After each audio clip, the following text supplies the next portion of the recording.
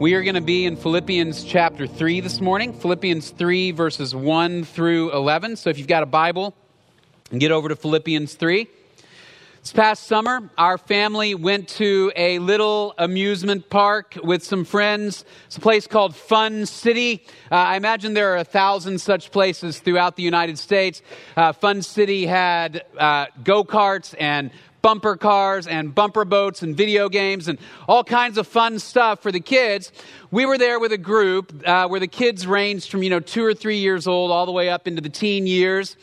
And if you've ever been to a place like this, you know that at every ride that you go to, before you can enter the ride, there's a little measuring stick that says you got to be this tall in order to ride. It's usually 48 inches or 52 inches or whatever it may be. This place had those measuring sticks at every single ride. And in fact, some of the rides had a stick that would say you got to be this tall in order to ride, and you got to be this tall in order to drive, right? So the go-karts, you had to be a certain height to ride, certain height to drive. Well, there was one boy in our group that was consistently just barely too short to be able to drive on any of the rides. So the first time on the go-karts, it wasn't that big a deal for him. He rode on a go-kart with his dad. He had a fun time. The second time it happened, on the bumper cars, when he noticed that he was maybe half an inch too short to drive a bumper car, you could just see the look of hurt and indignity across his face.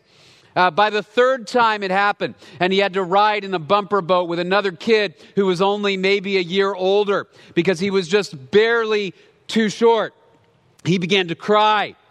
Because every single ride that he went to, there was a visual reminder that he didn't measure up, that he was too short, that he couldn't get in. The standard that they were using of measurement, he consistently fell short every single time. You're too short. I wanted to say, man, it's a story in my life, kid. Like everywhere in my life, not quite tall enough. Right? And he grieved in his childhood way because he didn't measure up. I really thought about halfway through the day, maybe we should spike his hair or something just so he could get into something and be able to drive.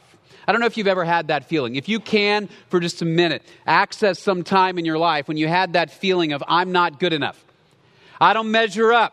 Right? I'm not smart enough to get into this school. I'm not good enough to get onto this team. I'm not far enough along in my career or wealthy enough to fit with this club. Whatever it is, access that time in your life where you said, I want to measure up, but I don't. We've all had those moments. And I think we have that deep desire to measure up, to be accepted, because I think ultimately we want to know that we're okay. We want to know that we're accepted. And I think we want to know that we're not only accepted by people, I think ultimately we want to know that we're accepted by God. I think there's something in us that wants to know that we have a certain status of acceptance, not just with the people around us, not just by way of the fickle standards of measurements that people use, but instead we are acceptable to God in a permanent way. But the question that we have, when we ask that question, how can I be acceptable to God? I think the question we often have is, what measuring stick does God use? If you were to walk up toward God and you were looking for acceptance and he had one of those measuring sticks, what would be the standard of measurement? What would be the units of measurement? They wouldn't be the same as the ones that we use, would they? But I think all too often we approach God as if they were. If I can just work hard enough, if I can be in the right club, if I can be good enough, then I will be acceptable not only to people, but to God. That question of what makes us acceptable to God, that is a critical question for all of us. In fact, it may be the critical question for all of us. How can I know that I have an accepted status with God? And if I'm talking to you or you're talking to me, how do you know that I'm accepted by God? How can you possibly know where I stand with God? And so often what we do is we create standards that are not those of the Scripture. This question of whether we're acceptable to God, this was a key question for the first century church. It was, again, maybe the question for the first century church. And here's why. Because if you were a Jewish person living in the first century and you wanted to ask the question, how can I know that I am on God's team? How can I know that I'm one of God's people, that God accepts me? You would ask that question, and there would be a measuring stick that you were accustomed to using that was fairly simple, at least in terms of knowing who was in and who was out. That measuring stick was called the Law of Moses. So if you were a Jewish person in the first century, you could look at the Law of Moses and you could say, okay, in order to be accepted by God, in order to be a part of our group, here are the things you need to do. Okay, if you were a Jewish person, you had to be circumcised. If you were a male, in order to enter the community of faith, you had to follow the law of Moses. You had to keep the purity traditions. You had to eat certain things and wear certain things and go certain places and sacrifice certain things. As long as you were doing those things, you had the assurance that you were in the group of people who you felt were accepted by God. Right? But this posed a problem when Jesus came.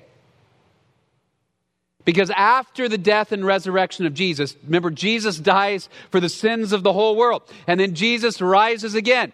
And after he ascended into heaven, you see in Acts, the Spirit of God begins to come on people who have believed in Jesus. And what's amazing is the Spirit of God doesn't just come to Jewish people, he comes to Gentile people.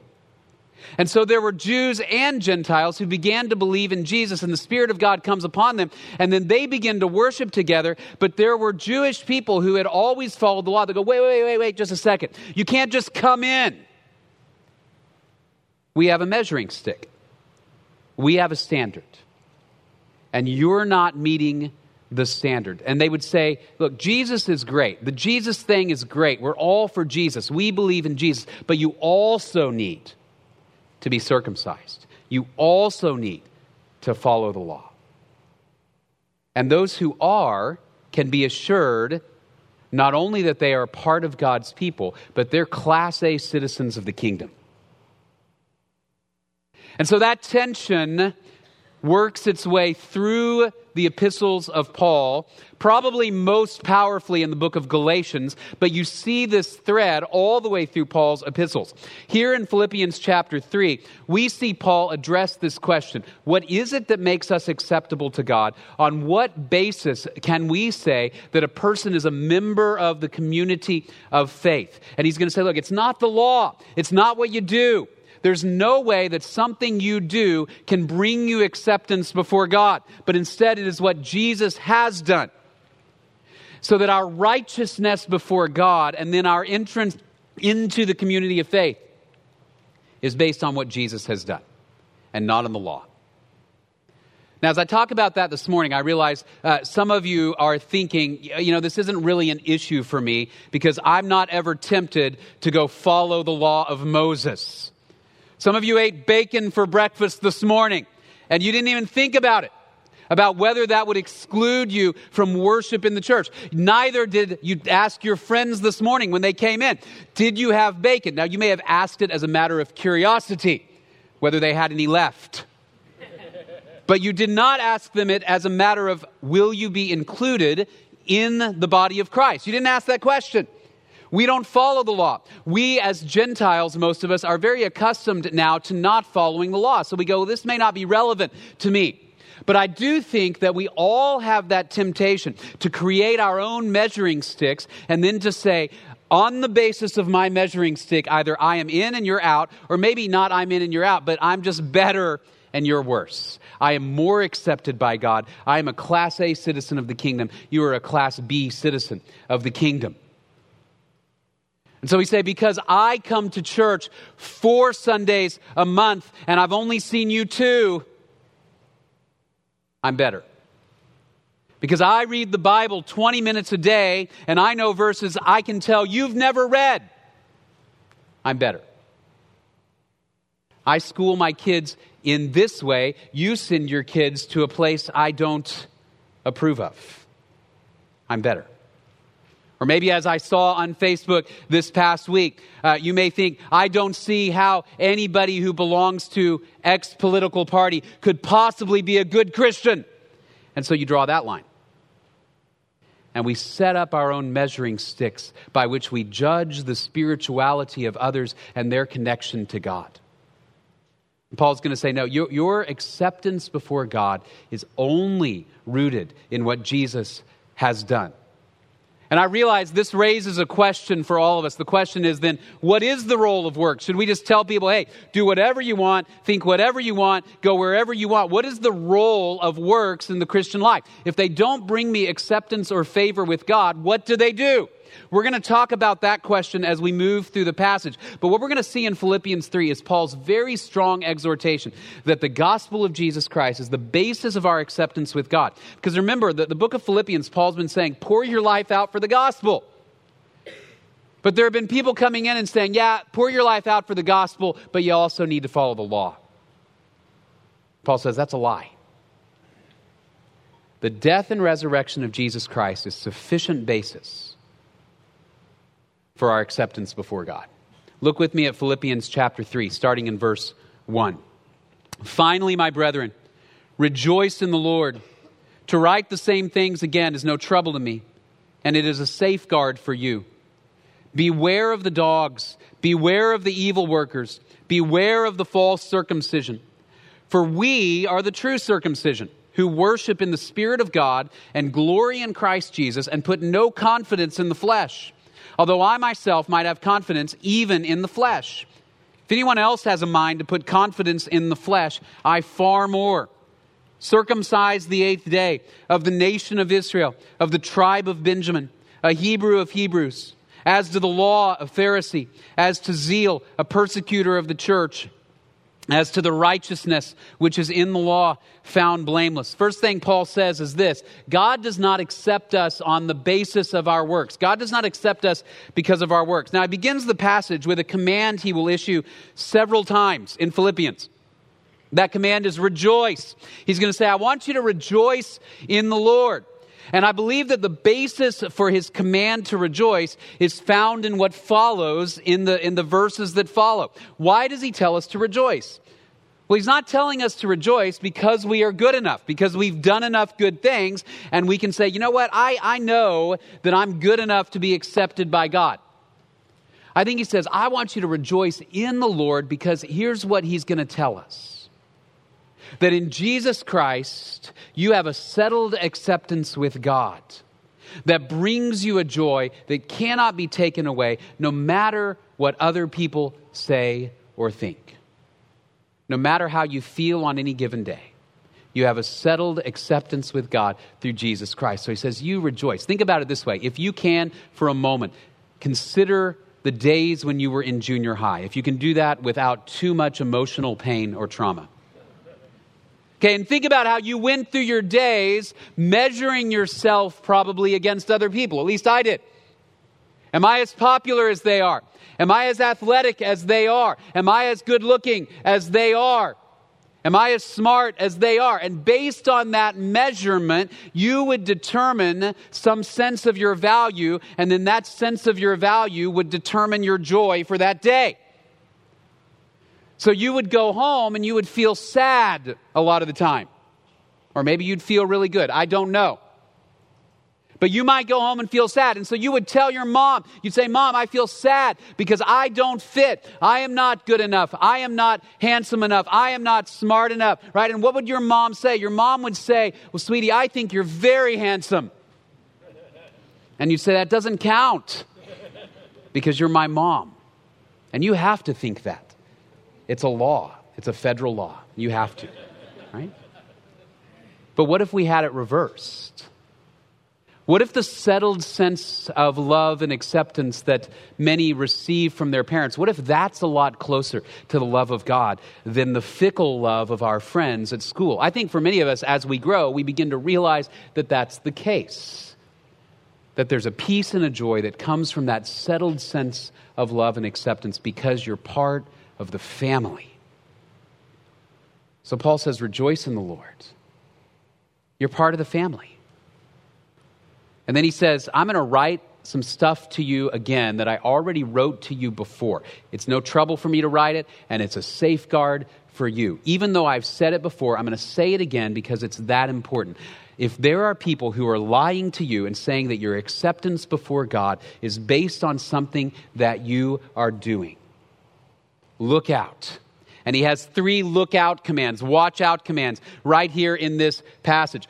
Watch out for the dogs. Watch out for the evil workers, and watch out for the false circumcision. Watch out for the dogs, first of all. Now, there's some irony in this label that he gives to those who are saying you need Jesus plus the law. He calls them dogs. The reason this is ironic is that the word dogs, the term dogs, was one that Jewish people sometimes used to apply to Gentiles. They would call them dogs. Now, I need to clarify this for a moment. In our day and age, many of us have dogs. We love dogs. You have a dog that you take to the salon. You have its hair shampooed. It sleeps in your bed. For its birthday, you take it to Chili's or whatever. You love dogs. Okay, they didn't love dogs. Dogs were dirty. Dogs ate refuse in the streets. They were filthy. They were nasty. They were like street rats, except bigger. They were unclean. And so to call someone a dog was to say, you're impure, you're unclean, you don't fit. That was the label that some of the Jewish legalists would give to those who didn't follow the law. And Paul says, now we're going to flip that around. They're the dogs because they are denying the purity of God given to his people in Jesus Christ. He says, watch out for the evil workers. They come and they say that they want you to obey the law because that's righteous, but they're evil. And then he says, watch out for the false circumcision, or very literally, the mutilators of the flesh. Because they believe that external rituals are the way to God's favor. But external rituals, those who understood the law never, ever could provide you acceptance before God. It never did that. It was intended to be a response by those who already had a relationship with God. And the external ritual of circumcision, it was meant to reflect something in your heart. What was circumcision in the Old Testament? It was a sign of the covenant. Remember, Abraham is the first one commanded by God to be circumcised because God had made him a promise that through Abraham, his descendants would bless the world.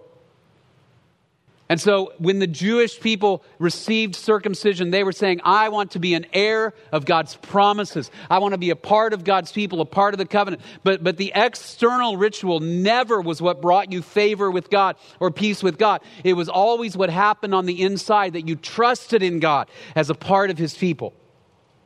And so he says, you watch out for those who say external rituals will do the trick. He says, we're the true circumcision. Those who worship in the Spirit of God and glory in Christ Jesus and place no confidence in the flesh. In other words, the true circumcision is the circumcision of the heart. The way that you know you're an heir of God's promises is you've trusted in Jesus and the Spirit of God lives in you and changes you on the inside. External rituals never change the inside, but only Jesus does that. Think about it this way. If I were to come up here this morning wearing a long robe and carrying a staff, you might look at me and you might think that's a wizard, right?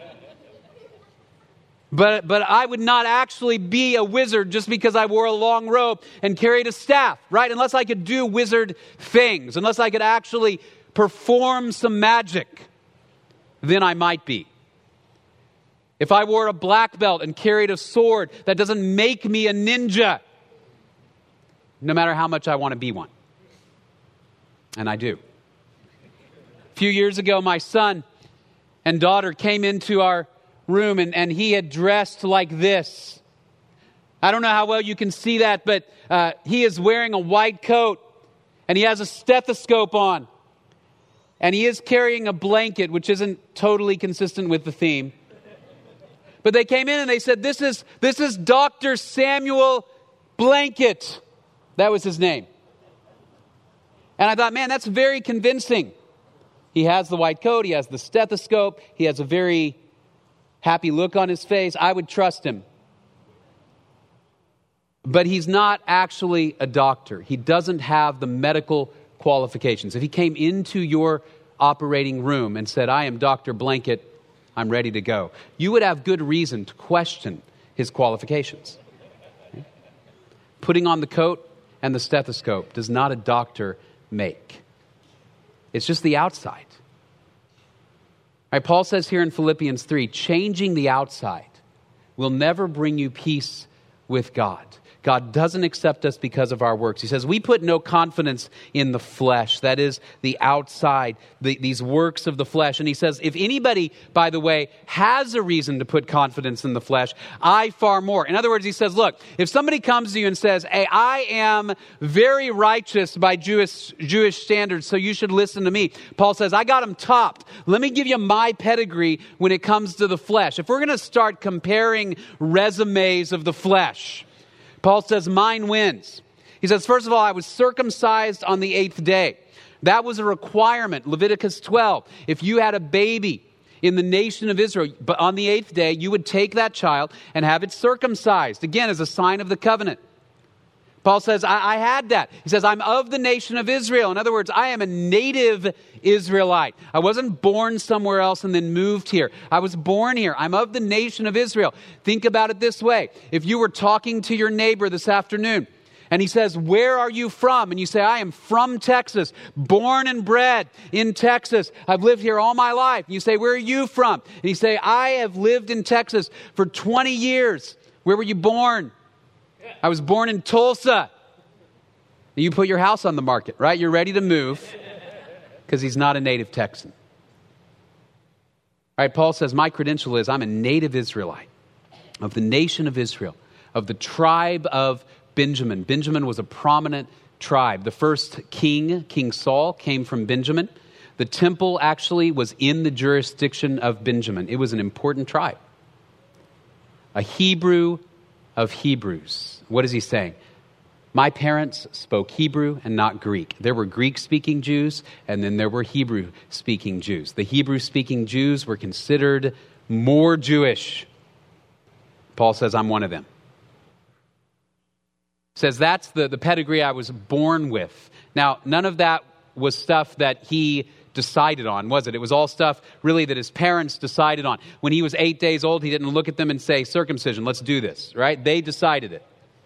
But he says, it's like us saying, look, I was born into a Christian family. I was raised in the church. I've always believed from the time I was 2 or 3 years old. I can't even remember when I trusted in Jesus. That's my pedigree. I come from a Christian home in the Bible Belt.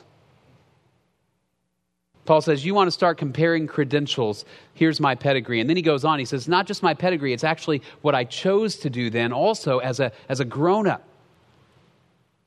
He says, as to the righteousness that is in the law, I was a Pharisee.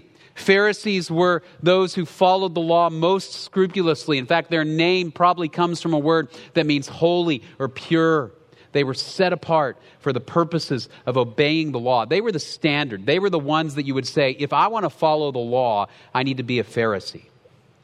As to zeal, a persecutor of the church. In other words, he says, look, I believed so strongly in the value of the law that it was for the Jewish people and that God's promises were for the Jewish people, that when the gospel begins to spread, he said, I persecuted the church because I thought it was a threat to the holiness of God. And he says, as to the righteousness in the law found blameless. He says, nobody would look at Paul and say that he was not following the law. That's his pedigree. And you say, well, I don't have that stuff. I don't follow the law. I didn't grow up in a Jewish home. But you and I have our pedigrees, right? So this week I was thinking, if I were to list it out, what's mine? It might look something like this. Born to Christian parents in the United States of America, in Texas. Taught about Jesus. I was taught about Jesus from a young age. I went to church at a Bible church most of my life. I used to lead worship at a church. I went to seminary. Now this is interesting. I was thinking about it this week. When I was in seminary, I won an award for preaching this passage. I have a certificate in my office for preaching on this passage. So if you want to compare Philippians 3 pedigrees, I win, right? And you say, look, I've got a pedigree. I know the Bible. You come to church every week. You have a quiet time every day. Maybe your pedigree is based on things you don't do. I don't drink or eat certain things, and others do. Maybe it's based on the way you conduct your family or raise your kids. I don't let my kids do this, and they do. Maybe it's based on some political position. How could anybody who says they believe in Jesus vote for that person or that person?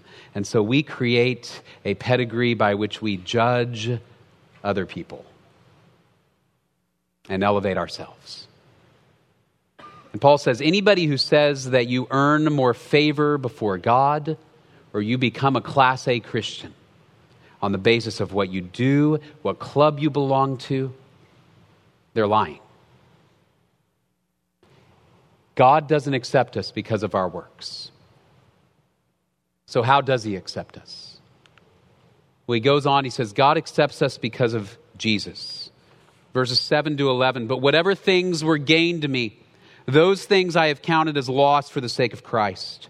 More than that, I count all things to be lost in view of the surpassing value of knowing Christ Jesus my Lord, for whom I have suffered the loss of all things and count them but rubbish, so that I may gain Christ and may be found in him, not having a righteousness of my own derived from the law, but that which is through faith in Christ, the righteousness which comes from God on the basis of faith, that I may know him and the power of his resurrection and the fellowship of his sufferings, being conformed to his death, in order that I may attain to the resurrection from the dead. He says, God accepts us because of Jesus. Here's what he does. He says, all of that pedigree stuff. He says, I have moved it from the gain column to the loss column.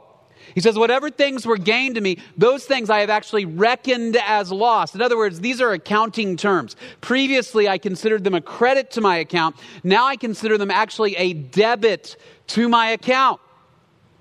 And to be clear, he's not saying that following the law in and of itself was bad. He's saying that relying on it to bring you favor before God is wrong. And compared to the righteousness of Jesus Christ, he says, I'm going to move it from the gain column over to the loss column because I'm tempted to trust in this rather than Jesus. So it becomes a loss. Think about it this way. There may be places in the world where a degree from the University of Texas would be in the gain column, right? Dark, sad, evil places. But then there are places where you might move it to the loss column. Places filled with truth. Right? What was a gain becomes a loss. Paul says, I had all of this stacked up. And I move it over to the loss column. And the reason is this. Because while religious practices in and of themselves are not bad, in fact, they are good. God gave them so we can know him in deeper ways. In and of themselves, they're not bad. It's just that they're dangerous.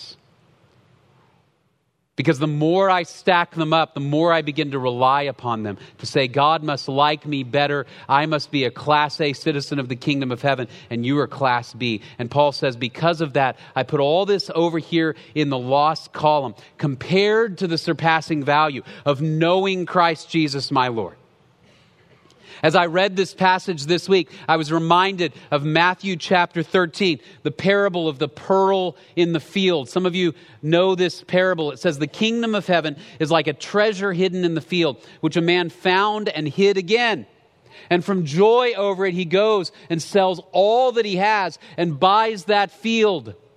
Why? Because the value of what was in that field was greater than anything else he had. That's what Paul says about the righteousness of God given to us in Jesus Christ. Nothing you will do, nothing you have, nothing you could stack up is as valuable. So he says, I will set all that stuff aside. I would sell that stuff in a heartbeat to be declared righteous by God through Jesus Christ.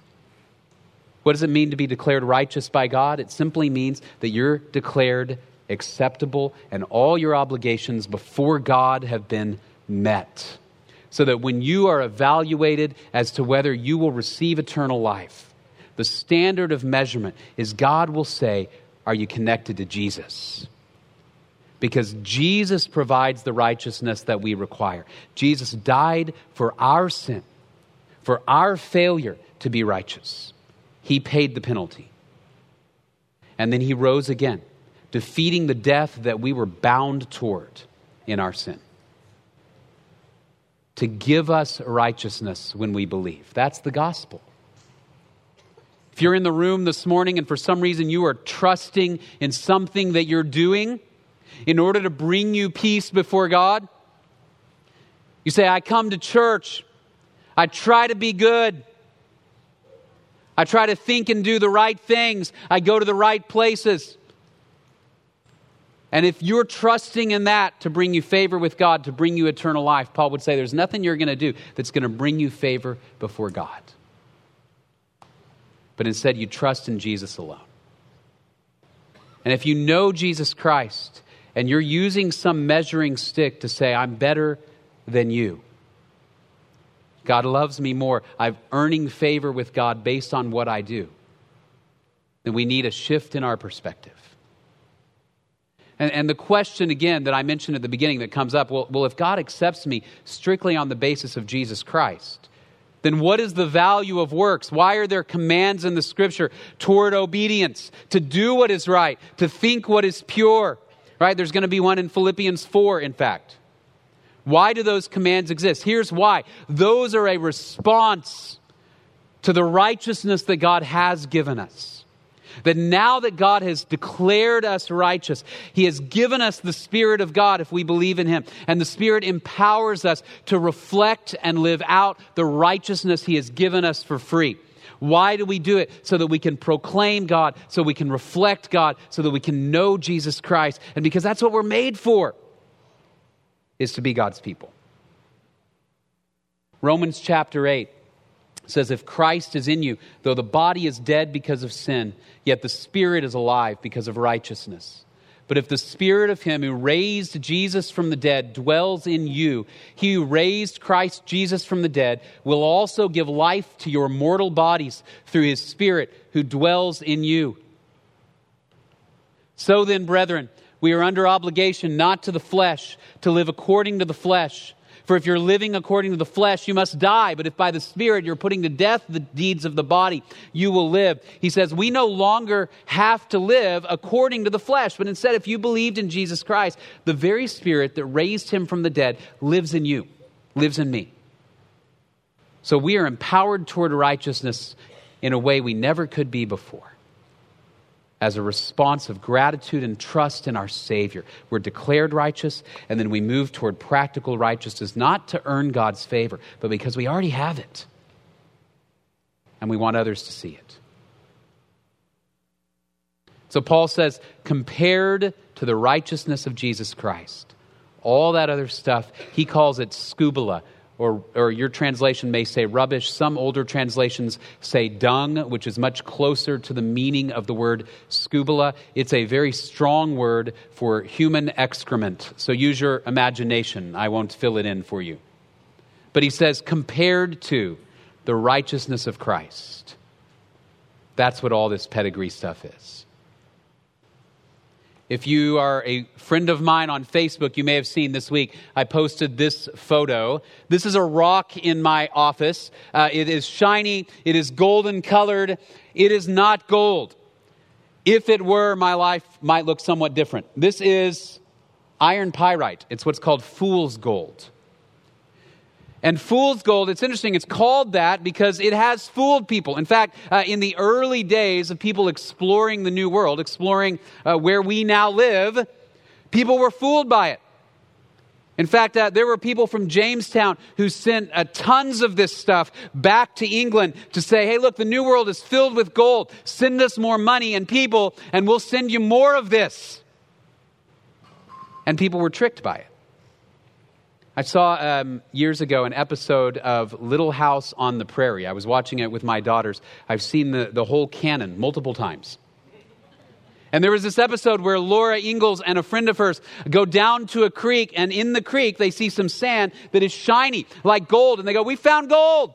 And so they go get a screen door from somebody's house and a wheelbarrow, and they begin to pan for gold. They sift out the dirt, and they gather all of this shiny stuff, and they have a huge wheelbarrow of it. And they keep it a secret because they don't want anybody else to see their stash of gold. And you know where this is going. They finally, after several weeks, they take it into town, and they take it to somebody who they want to sell it to. I think it's the banker or somebody like that. And he looks at it and he goes, "I got bad news. It's hidden gold. It's fool's gold. You've wasted your time." And Paul says, if I invest my life trying to earn God's favor through what I do, through the clubs I belong to, and I create my own little measuring sticks for righteousness, I'm chasing fool's gold. I'm chasing stuff that in the grand scheme of eternity won't buy me God's favor. And I've misunderstood the point.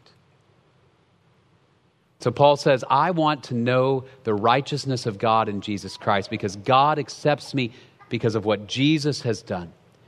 And then he's going to go on, he's going to say, these are my goals. I want to know him and the power of his resurrection and the fellowship of his sufferings, being conformed to his death, in order that I may somehow attain to the resurrection from the dead. He's going to say, I want to know Jesus better because it's through him I have righteousness. I want to understand in a deeper way the power of his resurrection, that is the Spirit of Jesus Christ who lives in me. And then I want to look forward to eternity. When he says, in order that I may somehow attain to the resurrection from the dead, he's not expressing uncertainty about whether he will attain to the resurrection from the dead. Instead, he's saying, I don't know how it's going to happen, but in some mysterious way, God will take the righteousness of Jesus and apply it to a wretch like me, and I will rise from the dead.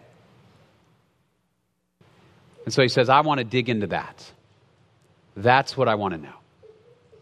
That's how I want to spend my life, chasing after the real gold. So let me close then with a question. Are you and I trusting in Christ's righteousness or in our own? As I mentioned earlier, are you certain that you have trusted in Jesus Christ alone? Or is there something that you think, hey, I'm going to be good enough, I'm going to be smart enough, I'm going to do something that will earn God's favor so when I stand before God, I can say, hey, I was good enough. If you are thinking that, the only message this morning I want you to hear is that the only way you can know you have eternal life and righteousness and forgiveness of sin is by trusting in the death and resurrection of Jesus Christ for you. But then secondly, if you know Jesus, are you creating your own measuring sticks of righteousness? To say, I'm better, I'm more accepted, I feel more confident on the basis of what I do or where I belong?